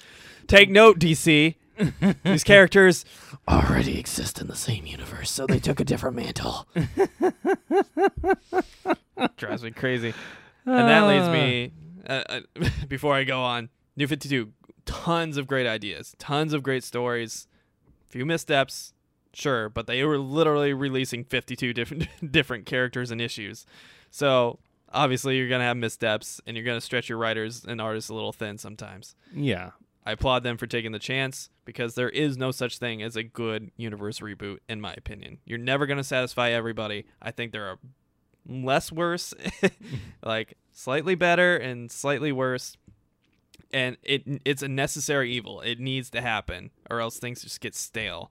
If you don't reboot your universe, at least, in my opinion, every 10 years, your universe is going to be outdated and stale and just flat, in my opinion. And with Rebirth, you saw this again. They panicked because of the vocal traditionalists, after only, 4 or 5 years. And they did the reboot to Rebirth, but instead of rebooting and trying something new again, which I applauded New 52 for, they just took all the old stuff and shoved it all together in the same universe and said, there, problem solved. Now everybody's happy, right? Wrong. Now people are just as angry, but in a different way, So many narrative issues here. So, oh my God. There's different threads here, and the ones that people had grievances about in New 52, they're like, let's just kill them. And we'll take the ones we liked and smush them in with the old ones. Question, why? And Marvel's not any better. They did the same exact thing on the very similar timetable. Yeah, so, the Secret Wars, or the Secret War, I think this is maybe the third Secret War that they've had. Yeah. Where this one universe that was kind of doing well apparently was told through the grapevine that it needed to die. And over the course of maybe a couple of years since the Ultimatum event, they had managed to just make things worse and worse and worse, even though they did a pretty sweet Ultimate Ghost Rider out of that whole thing after that. Yeah. But they just slowly decided to say, fuck it, we're going to kill it all. We're going to mash this whole shit with this other universe that we've been kind of doing soft reboots over so many years. Ultimate. And it's been getting stale. Let's have them go to war with each other. Then we're going to use big celestials like Galactus as the excuse to, wait a minute, doesn't he only do with worlds, not universes? Which shit. is exactly what DC did. Yeah. They took Anti-Monitor and Darkseid and all these other people and said, let's have a big thing. Clusterfuck fight thing. thing. Things happen because reasons. Yeah, this is, it makes sense, right? No. But with that one, we ended up with the new universe that doesn't have a name, I don't think. At least if we did have a name, I'd have something to call this swirling clusterfuck piece of shit that they've managed to come up with. Except for, it seems like recently they've been trying to right the course of this ship. Yeah. Bringing back characters like Eddie Brock Venom and making it so that we can have characters like Wolverine, who's been dead for quite some time, somehow return. Even though technically he would just be in a constant state of like almost dying while being encased in adamantium. Well, Old Man Logan exists in the same universe. Yeah. It's like we killed him and brought him back within the same fucking thing. Stop it. So, yeah. Maybe some people like it. I haven't met one. I will say in comics there is one example of a reboot that I thought was actually kind of cool. And that was Green Arrow. It's the way that they've approached this character is they've managed to basically take all of the elements that kind of work with this character, and That's kind of on an individual scale, though. that's true. Because if I said that, I'd be like, well, I love Swamp Thing and Aquaman and Batgirl and and Animal Man and I think there is actually a category for individual characters being done well, even if the rebooting of an entire universe is kind of shit. yeah. Which, Animal Man, fucking fantastic. Swamp Thing, Justice League International, Batgirl with Gail Simone writing. Fuck yes. Oh, yeah. Aquaman, fucking awesome. Didn't Yeah. expect it. Fucking awesome. Yeah. Batman. Out of nowhere. Batman became better. Fucking awesome. Yeah. Action Comics, good. Great. Yeah. Superman, not so much.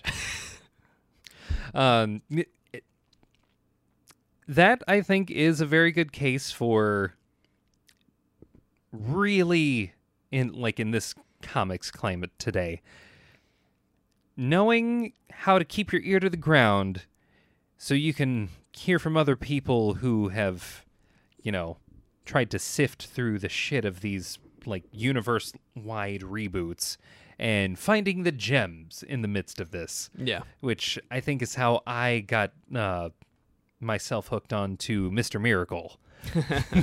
It was like I heard from one of the people on YouTube that I listened to talk about how Mr. Miracle, in the midst of all of the shit that's going on with this rebooted universe, somehow, out of nowhere, manages to have a fantastic first issue.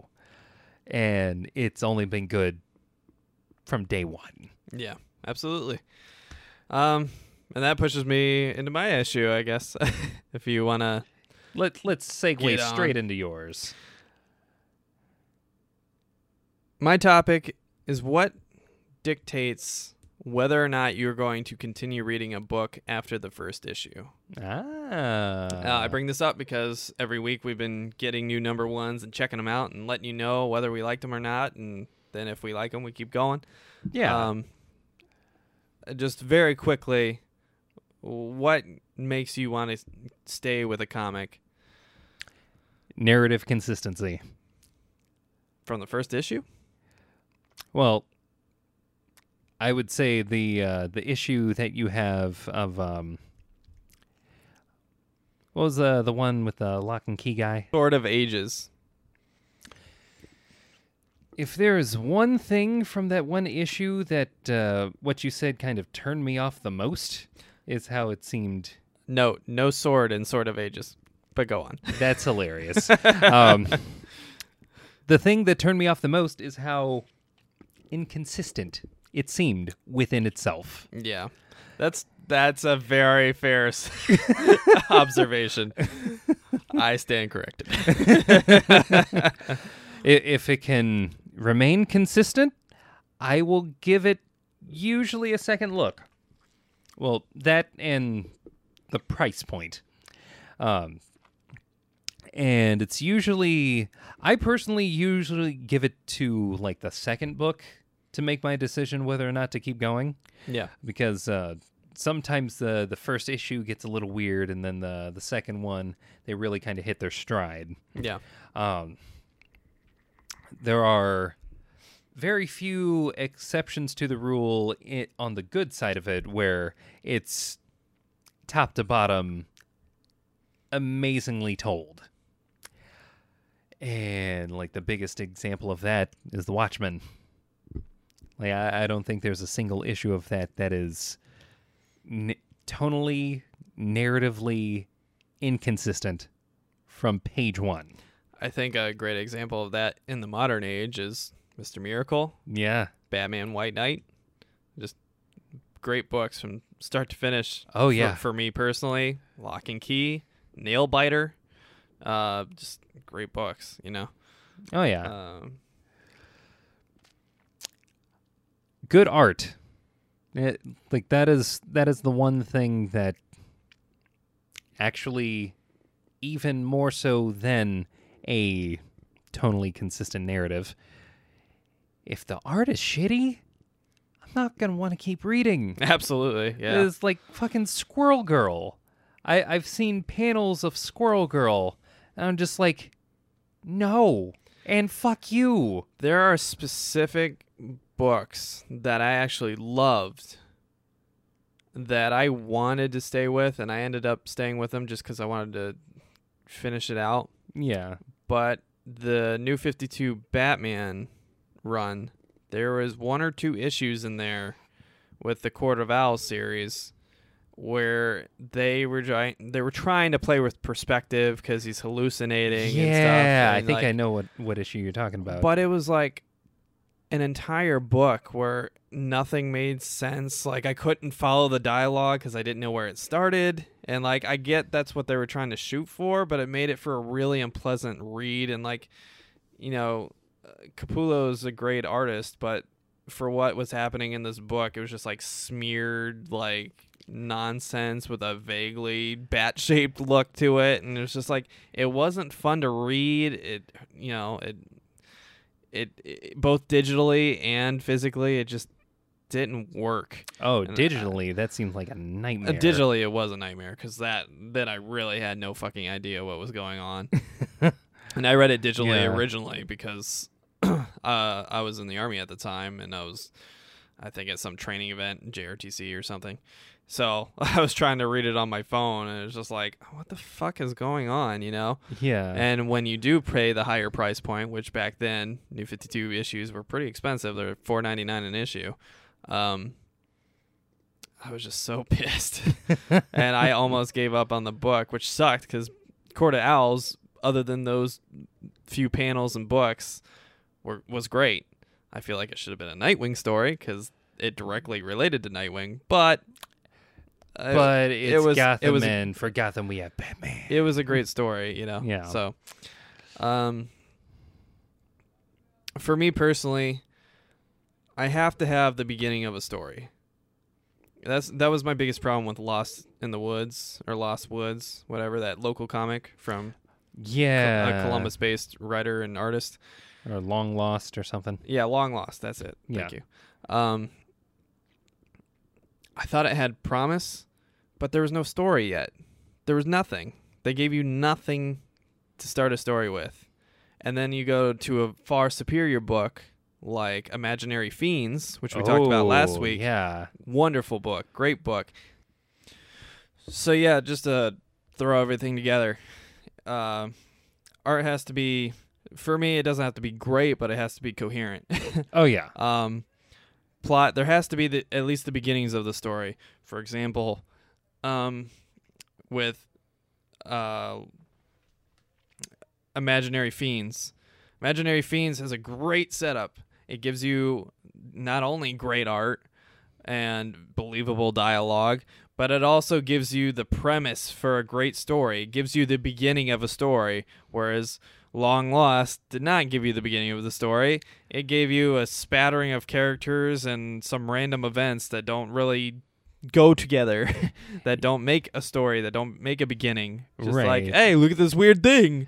Right. Stay tuned. There was actually, from Imaginary Fiends, a quarter of that book would have made Long Lost much more interesting. Yeah. So, for me, the primary thing that you need to have is something that is coherent and something that begins a story. Yeah. Now, there are some things that can kind of, throw me off. For example, if your book is trying to preach a message like very strongly and obviously in a way that's not, I can totally roll with like a message or like a principle or, a concept that I don't particularly like flow with. But there are points where it's just done so poorly and so done with a hammer instead of something precise, where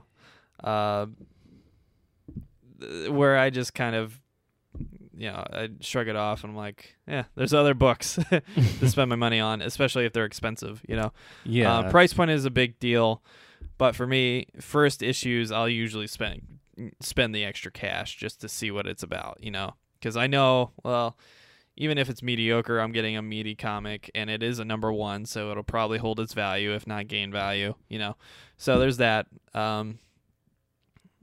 But some books, I usually stick around for the next issue if it is coherent, if it does set up a story of some sort, it does flow generally in a direction I can ride along with, and the art is coherent and, bonus if it's good looking.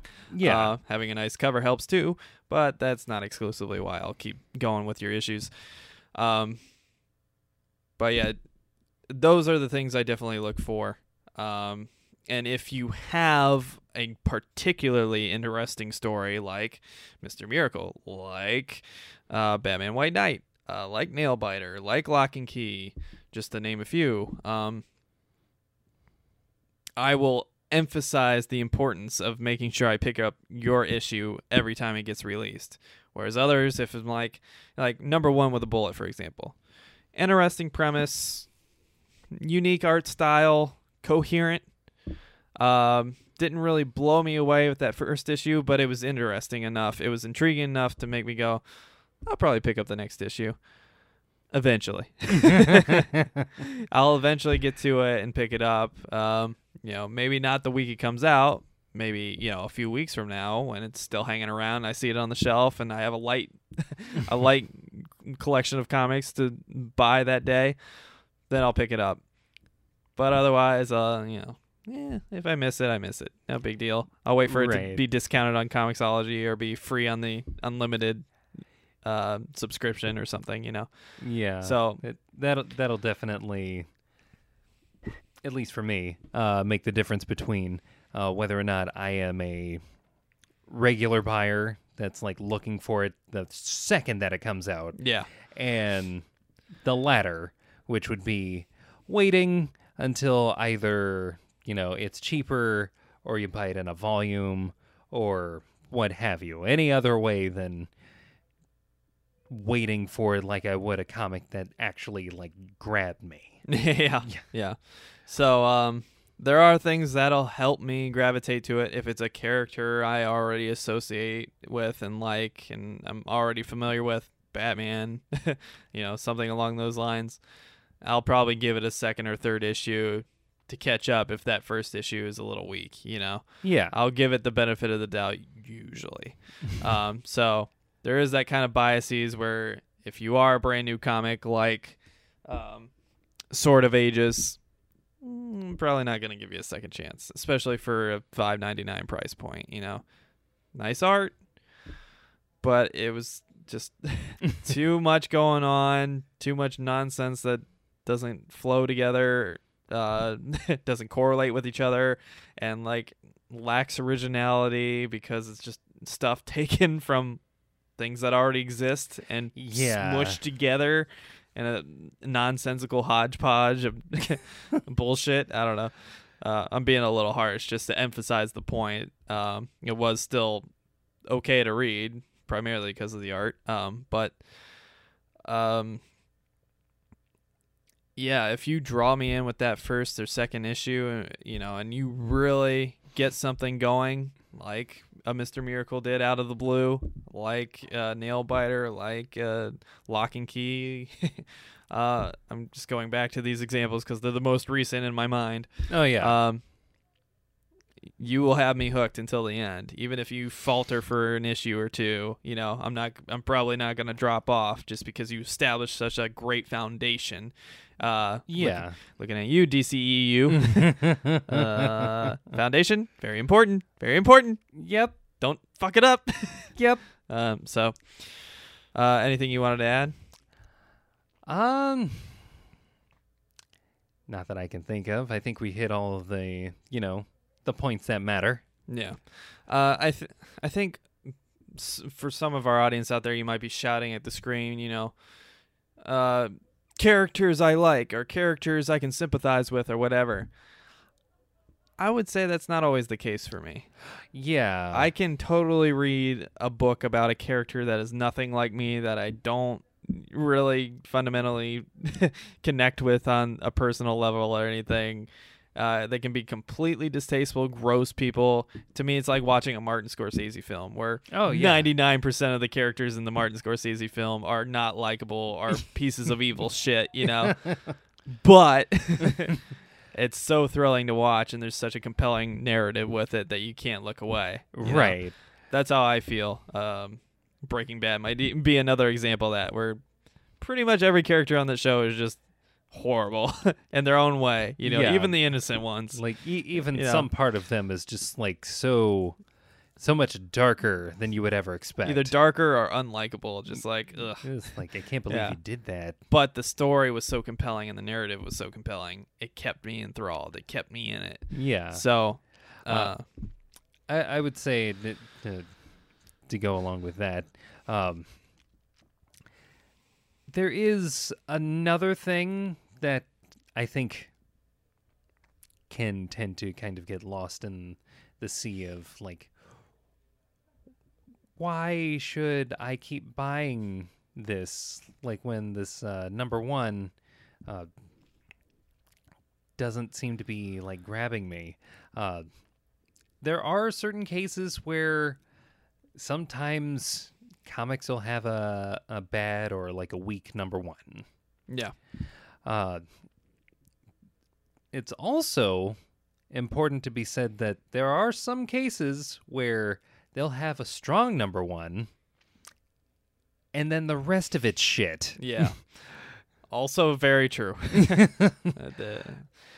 Yeah, that's something that buyer beware. Yeah. Like I said, if you did establish that strong foundation, for me at least, as a buyer, I will probably go through 2, 3, 4 bad issues before I give up on you, you know? Whereas if you don't have a strong foundation, if it's one of those like, comics that's coherent but not particularly good, and then I pick up issue 2 and it's even worse or just as bad, that's when you're going to lose me, like, on that second or third issue. Whereas if you do have that really strong out the gate issue, that might be enough to pull me along, where if you do stumble a few times, you can catch back up and save yourself. Yeah. Oh man, this seems really, really good. I kind of have that. I had that moment for like a split second with Batman White Knight, and there was actually a part in the middle of the first issue where it's the Joker, and he's writing on something that I think is the dumbest thing in all the world. Like, it was on that I was like, he didn't just do that. I was told this was good. I thought it was goofy, but it's the Joker, so right. It fits the character, so I couldn't dog him too much or anything. Yeah, that is a very good example of me, like, having a moment where I'm thinking, I'm not sure I want to keep going with this one, even though, like, everything else in this is good. That one thing is, like, kind of pulled me out of it a second.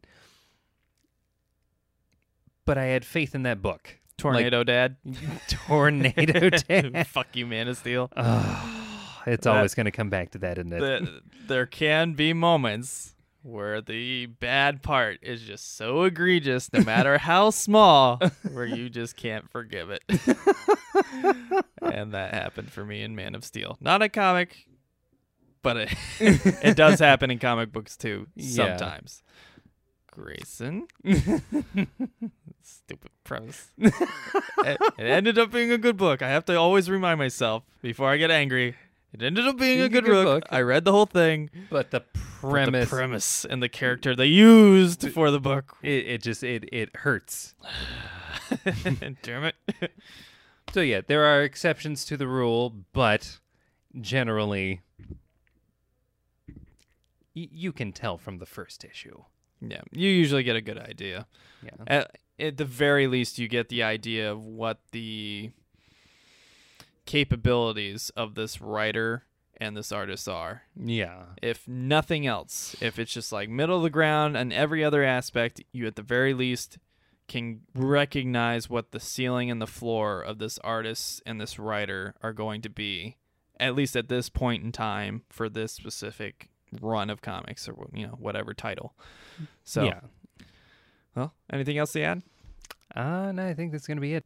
Well, folks, that wraps up another mediocre edition of Hit the Books Podcast. Mediocre. I want to thank you all for sticking with us. If you like what you hear, be sure to hit like and subscribe down below. Leave us a positive review on your podcast services of choice. Be sure to check us out on Twitter at HTBvids, on Facebook /HitTheBooks, and check out our website for any links to our Stitcher, our iTunes, our YouTube channel, and any written reviews and written content we may have posted. And remember, I'll put a button for freshcomics.us on our page, so you can go directly from our site to their site if you don't remember what the URL is. I